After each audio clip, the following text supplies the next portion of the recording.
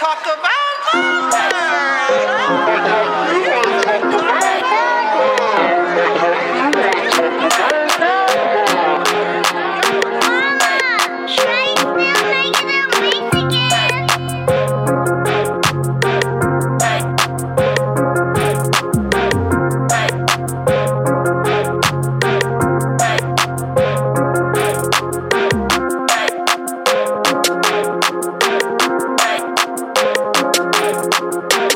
Hey y'all, good morning. Welcome to another episode of The Dotted Line with your girl, Lacey. This week, I really wanted to talk about healing. I feel like that is something that is often on social media. I'm healing, self-care looks like this, my soft life is this, I'm in my soft girl era, right? And that's all cool to say, but are you really doing the work to heal? So kind of bringing it back, right? We're in the third season. So if you have not caught up, kind of want to bring you back with my upbringing. So I was raised by a single mom up until I was 9. It was just me and my mother. And then my mom got married when I was 9, and I kind of got a bonus family. I had some step siblings and things like that. So my upbringing, my formative years, I had step siblings and things like that.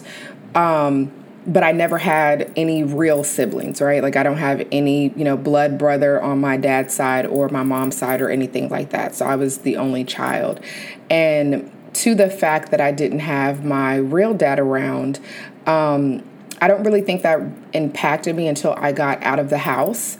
I moved out when I was 17 I just turned 18.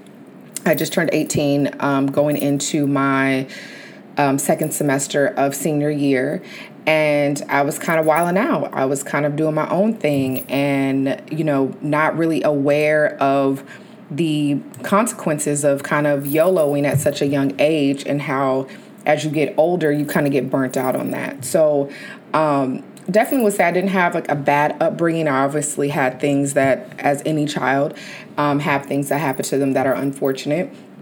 But I don't think I had a really bad childhood. I wasn't getting beat or, not having anything to eat or anything like that. We stayed in a really nice house. So I think that my upbringing, that really collided with my adult life, because when you grow up, however you grow up, you tend to believe the way that you grew up is the way things should be. So for instance, talking about finances, right? And this is just a blanket statement. So you see your parents do finances one way and you feel like, okay, well, I should do my finances the same way, right? You may do that and it may work. In my situation, that did not work. So finding new ways to do things that worked with me and my husband versus the way that I saw things also made me very just not able to trust with people. I was I would be very friendly and befriend people quickly, but I would kind of have that hard stop because I would come to find out, okay, this maybe isn't a good friend for me, or maybe I'm not a good friend for that person, right? So it definitely had my childhood, collided with my adulthood in ways of, trust, finances, going through my little YOLO phase of not having my dad around, and thinking that, hey, like I should probably just go and, date this type of guy, when that probably wasn't the best thing for me to do. And it took me a little minute to learn that. Obviously, the old saying is you kiss a lot of frogs before you get your prince. I do feel like that's accurate. And I do feel like at the same time, I don't regret anything because it taught me a lot and it taught me what I don't like. So I wouldn't sit up here and say that, hey, this sucks and, I just had this horrible life. No, it taught me a lot. So my background with mental health is I had someone in my family commit suicide at a very young age. And I'll probably have that person who it impacted the most do a later podcast with me because that's a really interesting and deep story. But yeah, so I had that type of mental health issues in my family, people that were bipolar, manic depressant, which is now still considered bipolar. With me, I think I more had spurts of kind of in a depressive state. So, sometimes things would go on and I would kind of like shut down and want to be by myself, right? And not really want to talk to anybody. And as much as like I'm kind of out of that now, when I see that with other people, it's almost triggering because I understand.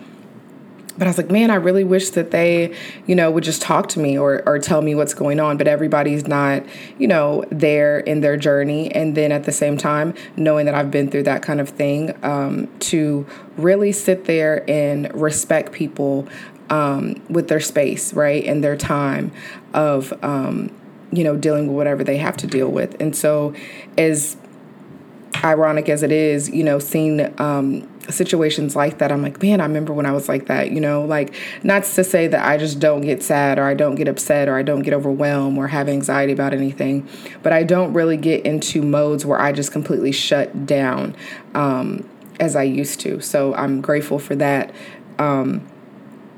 healing and journey to be able to kind of come to grips with identifying what's wrong with me and being able to articulate, if I need time to myself or whatever the case may be. Something that I saw within the last few months is we had in my family and I guess friend group a lot of deaths in 2022. The last 6 months, I think I went to like 6 funerals. And it was at the same place. I just still have to drive by that place, and it's like very triggering. But one thing that I learned that with death, regardless of how close or not close that the person is to you, life goes on, unfortunately. And the sad part about that is as people, if we lose people that may not be as close as it is to someone else, we often try to put a time limit and tell people that they need to get over it. It's over, they're gone, they would want you to live this way, they would want you to live that way, you need to get over it. And I found myself in one of the funerals that I went to, and kind of as time went on, that it was a situation that I was thinking that like, man, you should get over that, right? Like it should be, you're past this now, right? Like, but wholeheartedly, when I thought about it, I was like, that's so selfish to think and try to put a time limit on someone's grieving process, right? I've lost people that were close to me, and it's still like it may be, a song or something that makes me think about that person. And, you get in your emotions, you cry, you're upset, you're angry. Why? Like, what if this person was here? How would my life be? That type of thing, kind of playing those type of mind tricks. But I don't believe that grieving has a time limit. Unfortunately, bad things happen and we don't always know the reason why. We don't understand. We're angry. We're upset, because things didn't pan out the way that we felt like they should pan out. But at the same time, you have to be patient with people as they're going through things and growing through things and being a friend before anything else, and not being selfish to think that you need this person there and they should be this for you, but they can't even show up for themselves. So I really learned that within the last few months, is that not having those expectations on people, kind of the same thing that they say your spouse or your partner is not responsible for your happiness. And I used to get really, really upset about that because I was like, well, I'm in this relationship. They're supposed to make me happy. They're supposed to want me happy, right? And all that be true, that people that genuinely care about you, they want you to be happy, but they're not responsible for your happiness by any means. You have to be able to find out what makes you happy. And that all comes into, as you get into a relationship or whatever, you still have to do things outside of your relationship. I know for me personally, I, moved to the Galveston County area to be with my husband. And, I didn't know anybody. Like, I met people at work or whatever, but like all of my friends and people that I interacted with were somehow related to my husband. And that used to bother me so much because I'm like, I had a life in Dallas, right? I had my own set of friends. I had my own thing. I had my own apartment, like I was doing my own thing. I was in my own bubble, and to come somewhere and kind of have to identify as someone outside of Dietrich's wife, right? Or now that I have kids, outside of, Kennedy's mom, like I have to be Lacey. And I really feel like one of the main reasons that I started the podcast in the first place, because this gave me a creative outlet, right? To be able to come up with topics and content and, most recently be able to produce and record my own episodes and edit and post and things like that, right? So it gave me a creative outlet that was outside of being someone's wife, outside of being someone's mom, outside of being someone's employee, right? Something to do with Lacey that was me wholeheartedly, and I could put my stamp on that. So when we're talking about grieving and, expectations of people as they're grieving and happiness, you have to be able to find your own happiness, and you have to be able to bring your own balloons to the party, and celebrate yourself and do things for you outside of your relationship. Because if you're waiting for a person to fulfill you and make you happy, you're going to be waiting forever, unfortunately. There are things that people can do that you can have fun together, and there are things that you're going to do that's going to bring you happiness, but that shouldn't be your sole source of happiness, right? Isn't a person, right? You can't do that. You can't put that pressure on someone, they have their own things going on. So something else that I wanted to end with is misconceptions about being in your 30s with kids. I've seen a lot of people say, oh, I'm so glad I don't have kids, and kids are expensive, and I can't afford kids, right? Because there's inflation going on right now. The housing market is crazy. I was recently talking to someone, and they mentioned that a 1-bedroom apartment was like $1,000, which is crazy. My last apartment I had in 2012 in Addison, Texas, was $650 for a 1-bedroom, like 750 square feet, nice apartment, washer and dryer connections. Like I remember that was the kind of thing I was looking for when I got the apartment. But misconceptions about having kids in your 30s, or just having kids, right, is that it's super expensive. Now, I'm not going to say it's not expensive, because I do have my daughter that's in dance, and that's a monthly fee for her to go to dance class, and then for her to be in a recital, and T-shirts for performances, and tickets to performances that we have to pay for to go see her perform. And then my son's in soccer, right? My husband's his coach. And so each year there's a fee if he goes up in the league. Right now he's going to be going to U9, so 9 and under. And so when he goes to this new league, it's a little bit higher, and then the next season will be a little bit lower, and it just goes up. Getting the actual gear, the cleats, the shin guards, right, socks, the uniform, all that kind of stuff. I'm not going to say it's not expensive. And then I have my baby that's 19 months, and he just goes to daycare, right? So not as expensive as my activities with my kids.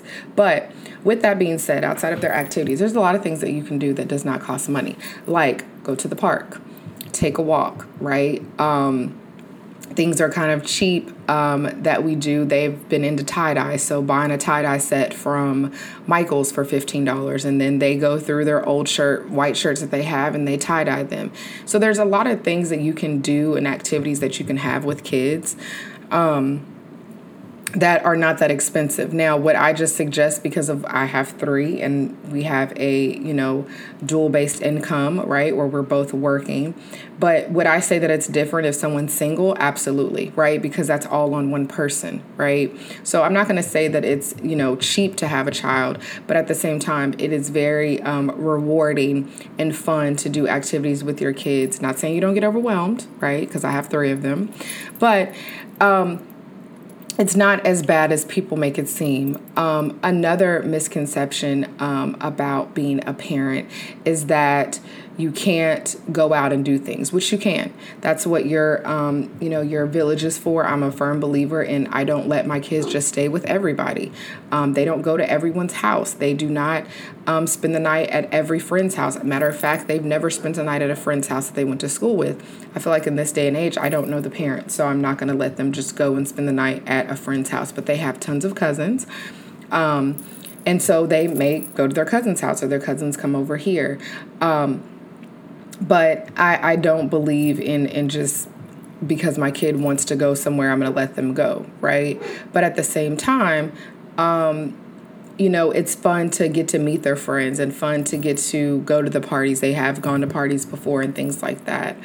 I think another misconception about having kids is, when you actually have the kids, the pregnancy and things like that. I think for me, my mom having me, I didn't really think about that until I had my own kids, like as far as carrying the baby and still having to work and do responsibilities and pay for things and then go on maternity leave, and then you're having to deal with a child for how many weeks that you go on maternity leave. It's very exhausting and very taxing being a mom, right? So I don't want anyone to get it confused. Being a mom is hard, right? It's hard work because that's the most important role that you may have, but you have other hats that you have to do, working and being a wife or, a spouse or partner, right? Being a homeowner and, being a cook and a, maid service and a counselor and things like that. So it is hard. It's definitely taxing, but it's very rewarding when you see things like